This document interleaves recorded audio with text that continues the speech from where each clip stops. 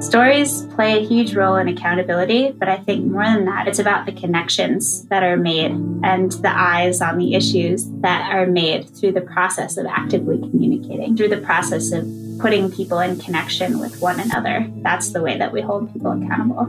This is water's moment, so we better not let it pass us by. From the Great Lakes Protection Fund, you're listening to Great Lakes Great Stories, a 6-part daily series celebrating the journalistic leaders of the Great Lakes region. I'm Amy Elledge. And I'm Steve Cole.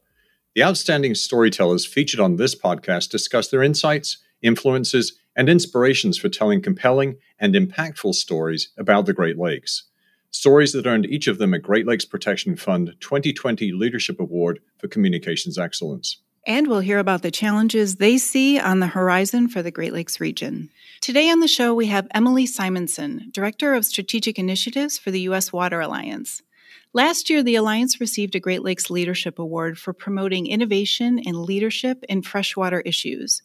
Their work consistently shines a light on critical topics that affect communities in the Great Lakes and across the country, including the value of water, water equity, and the need for infrastructure investment.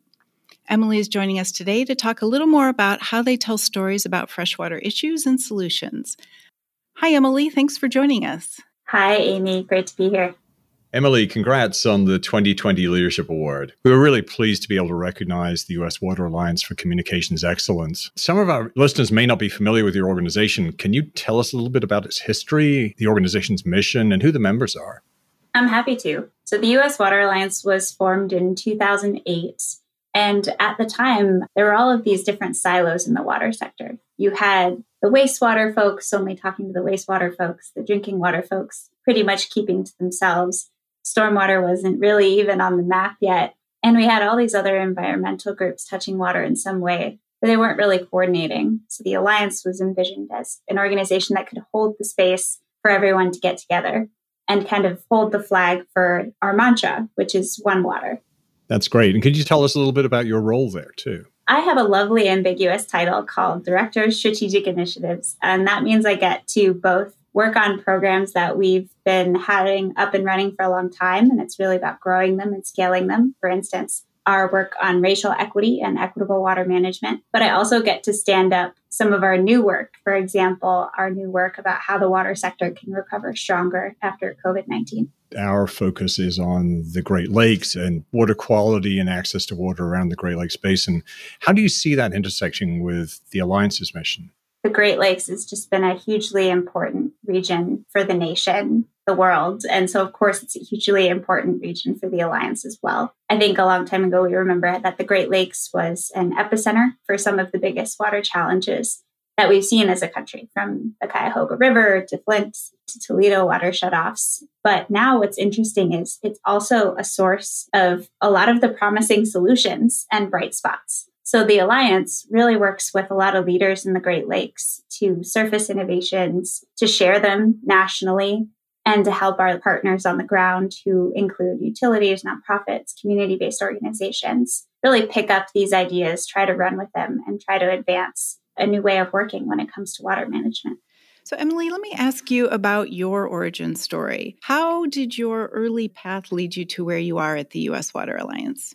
I come from a family of 3. I'm the youngest, and there's that old adage that the oldest is the stable leader, the middle child's the diplomat, and the younger kid is the revolutionary. And I think my parents would say that that's pretty accurate for how I've grown up. And I think that's the case because from a really young age, I've been trying to push wherever I can to make changes that I thought were just, whether it was hard conversations, for instance, me coming out as queer at a young age, or working to try to push them into supporting different causes that I was involved with when I was growing up. I think I really leaned into and found comfort in the space of asking for change. And I think I did that because I really cared about people. And I grew up in a really close-knit community. And I didn't really think about water or the environmental field as my pathway. I think water found me, and water turned out to be the medium through which I could make that change. There was someone early in my life who was part of my church community growing up who said, Emily has a lot of fire, but she needs wind. and water ended up being my wind. And I didn't really get involved in doing actual work with water until my very first job out of college, where I moved to Ghana in West Africa. I was working for a small nonprofit that was providing water access solutions to rural coastal communities. And that was where I really caught the bug. And I realized how much water could impact someone's life and well-being. And so I came back and I've never left water since. I love that fire and wind analogy. That's so cool. Totally using that. Did you have a mentor at an early age? I think I had several mentors at an early age, and one person who just inspired my career so much is our former CEO, Radhika Fox, who took me as a young researcher at EPA and was like, "You're coming with me. Let's go do alliance work." And I've just learned so much from her. But just on a personal level, my older sister, Rachel, is definitely a mentor with me in terms of just how to move and who I want to be in the world. So shout out to my sister if she ever clicks on this podcast. We'll ask her to listen. It's good. Thanks. So where do you think the next generation of Great Lakes storytellers will come from? And how can we continue to grow that generation? I think we are at a moment in our nation's history where we're reflecting on all that has been lost or overlooked. And I think of that specifically when I think of Indigenous voices in the environmental space and in our national culture. And I realized that more and more we're becoming comfortable talking about hypotheticals, like what if the Indigenous practice of seeing water as a relation was never lost due to colonialism? And we're starting to see a lot of resurfacing of storytelling in that vein and in that tradition that's helping everyday folks and water professionals reconnect with the work in a different way. And so when I look at what's happening in that space, I get a lot of hope and excitement. And I see that that's where a lot of the young energy is. Similarly, I think just the waves of young people being attracted to the climate movement right now is going to be a huge source of water stories for a long time. What's exciting about that is you think, okay, climate, carbon, air. But the truth is most people experience climate change through water and changes in the water cycle. So to me, this is a huge opportunity for us to harness their incredible power. The Great Lakes Leadership Award, as we said earlier, is given to the Alliance for Communications Excellence. Can you explain a little bit more about the role that communications plays in the Alliance's strategy? Communication cannot be understated in its role at the Alliance's work. It's elemental to us. When we talk about how we do our work and what we do, we typically say we educate, we accelerate, and we celebrate. And that communication has to run through all three of those things. How can you educate people if you're not being an effective communicator? How can you accelerate progress if you don't have a strategy for getting people to care about it who have never tried those methods before? But I think the one that is probably the most fun and the most human is the celebration piece, where we bring out the leaders behind the innovation. We celebrate them, we recognize them, we give them a face and a name, and we help others connect to their stories and their journeys so they can see themselves maybe along the same path. How do you choose the stories that you tell? Because I imagine you have opportunities working with the communications team there to look at the whiteboard of maybe a half a dozen different ideas. What makes something bubble to the top and you guys say, this is the story that we want to tell next? That's a really hard question, Steve. So thanks for that. And I think the best way that we choose is we try to align the moment with the time and choose from just this wonderful font of stories. And that font is our member network. So one example that comes to mind is when my colleague Zoe Roller was doing their research on the water access gap in the United States. A lot of the stories that they'd uncovered were really human and deep. And when the research concluded, it was so evident that we had to lift up those especially. They were human, they were powerful, they were motivating. They were about a topic that a lot of people don't realize is an issue in this country. And we went big on trying to get media and trying to get coverage of that research. And I'm so glad that we did that because those stories ended up being so compelling that now we see that research quoted in mainstream media outlets pretty consistently throughout the year. And now those same messages and recommendations that we were putting out there about how it might be that you close the access gap so that the 2.2 million Americans without plumbing are connected in some way back to water in a more sustainable way. Those conversations are now being held at the White House, in Congress, and that's really rewarding and validating. And I don't think we would have gotten there without really leaning into the urgency of that problem and the power of the stories that came out of that research. Do you consider the mainstream media a way to get into the dialogue in the either state or federal administrations? Is that an intentional strategy, or do you have other strategies that maybe go more directly to policymakers? The mainstream media is sometimes the right avenue for certain stories that are most compelling and relevant to everyday people's lives. But we do also have programs that seek to directly educate policymakers. So, for example, the Alliance is actually advising the nation's first Mayor's Commission on Water Equity, which is a project led by the Great Lakes and St. Lawrence Cities Initiative. And one of the cool things that they've been doing is they've been unpacking 4 issues related to water equity, which are affordability, urban flooding, workforce, and lead and water, and creating a policy agenda that they then want to take to their state legislatures. And so we've done that. We've done a congressional briefing just this past summer where they were able to take the messages directly to the people making the policies. So it's absolutely part of our strategy to do that. Yeah. Do you think you can also hold policymakers at all levels accountable through the stories that you tell? Stories play a huge role in accountability, but I think more than that, it's about the connections that are made and the eyes on the issues that are made through the process of actively communicating, through the process of putting people in connection with one another. That's the way that we hold people accountable.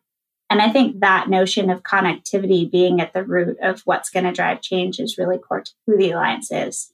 So if we want, for example, utilities across the country to adopt certain practices, it really helps that we put them in connection with utilities already on the path, that we bring in those validating environmental voices who can say, we need more of this type of leadership in the water sector, leadership that partners with us and leverages our strengths. And that connection and that storytelling and those demonstrated partnerships are really the driving force behind how we think we're going to get to the adoption of One Water in the end.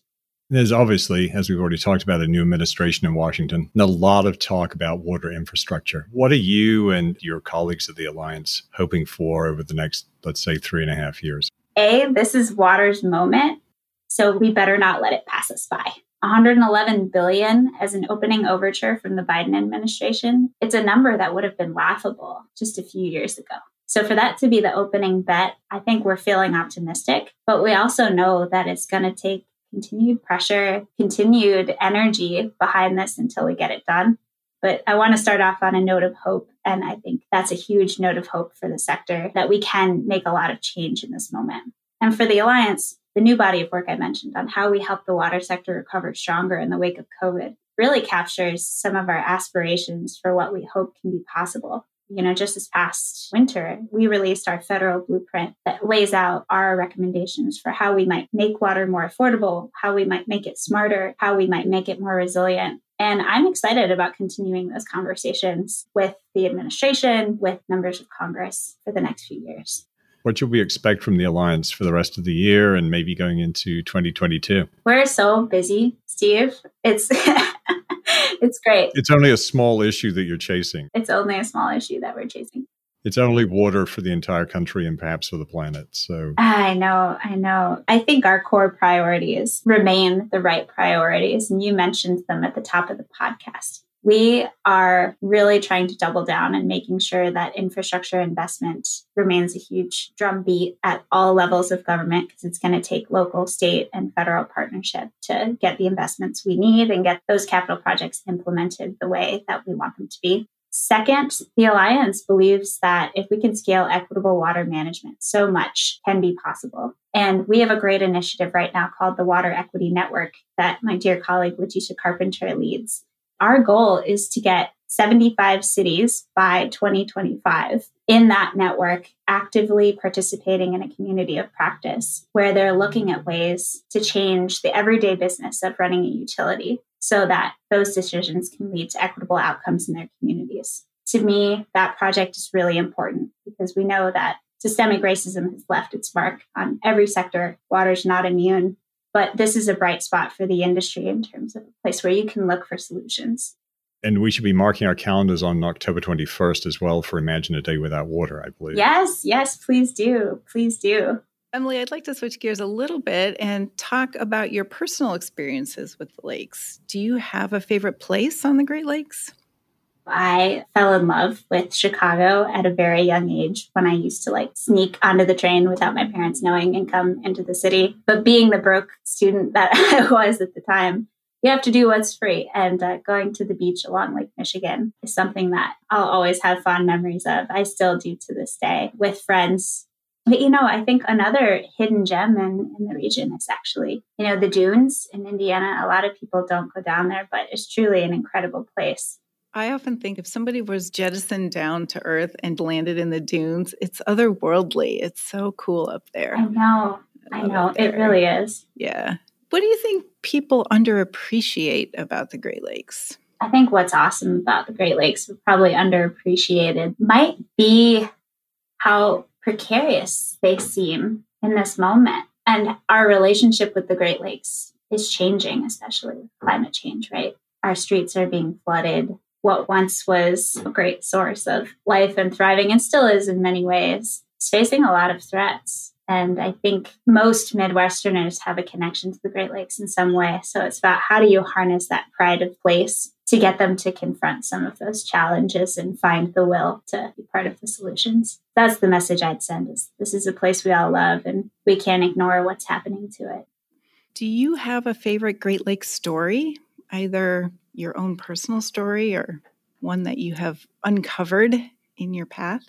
I'm really inspired by what the Flint Community Lab is doing to help residents test their water, to begin to understand the science, to protect themselves and their families, given everything that's happened in that community. And I love how there are really grassroots leaders that are connecting the dots to other needs in the community through the work of the Flint Community Lab. So, for example, the lab workers are young people from Flint going door to door, helping residents sample their water, bringing it back, testing that, communicating the results, building skills in STEM. Who would have thought when Flint's story broke that there would be such a source of strength and inspiration and assets from that work? And I just think it's incredible. And I think, what we're going to see in the future is that model being transferred to other cities where there's been a legacy of mistrust around water quality. A great way to end. Emily, it was so great to talk to you today. Thank you for joining us. And can you let people know where they can find more about your work and the work of the Alliance and where they can connect with you? Absolutely. You can find more about the Alliance at www.uswateralliance.org. And if you really want to chat with me or yell at me about something I said on this podcast, you can hit me up on Twitter. My handle is @EmilySimo. Emily, thanks so much for joining us today. We really enjoyed the conversation with you. Thanks so much. It was my pleasure to be here. Thanks for listening to Great Lakes Great Stories. Tune in next time for another great conversation about Great Lakes storytelling. Please keep the conversation going with us. Our Twitter and Facebook handles are GLP Fund, and we're using the hashtag Great Lakes Great Stories. If you enjoyed the episode, please spread the word and hit that subscribe button. And be sure not to miss another conversation with an exceptional storyteller and Great Lakes Protection Fund 2020 Leadership Award recipient. Visit our website, glpf.org, to receive updates on the 2021 Leadership Awards. Click the Get Updates link to stay connected with us. See you tomorrow.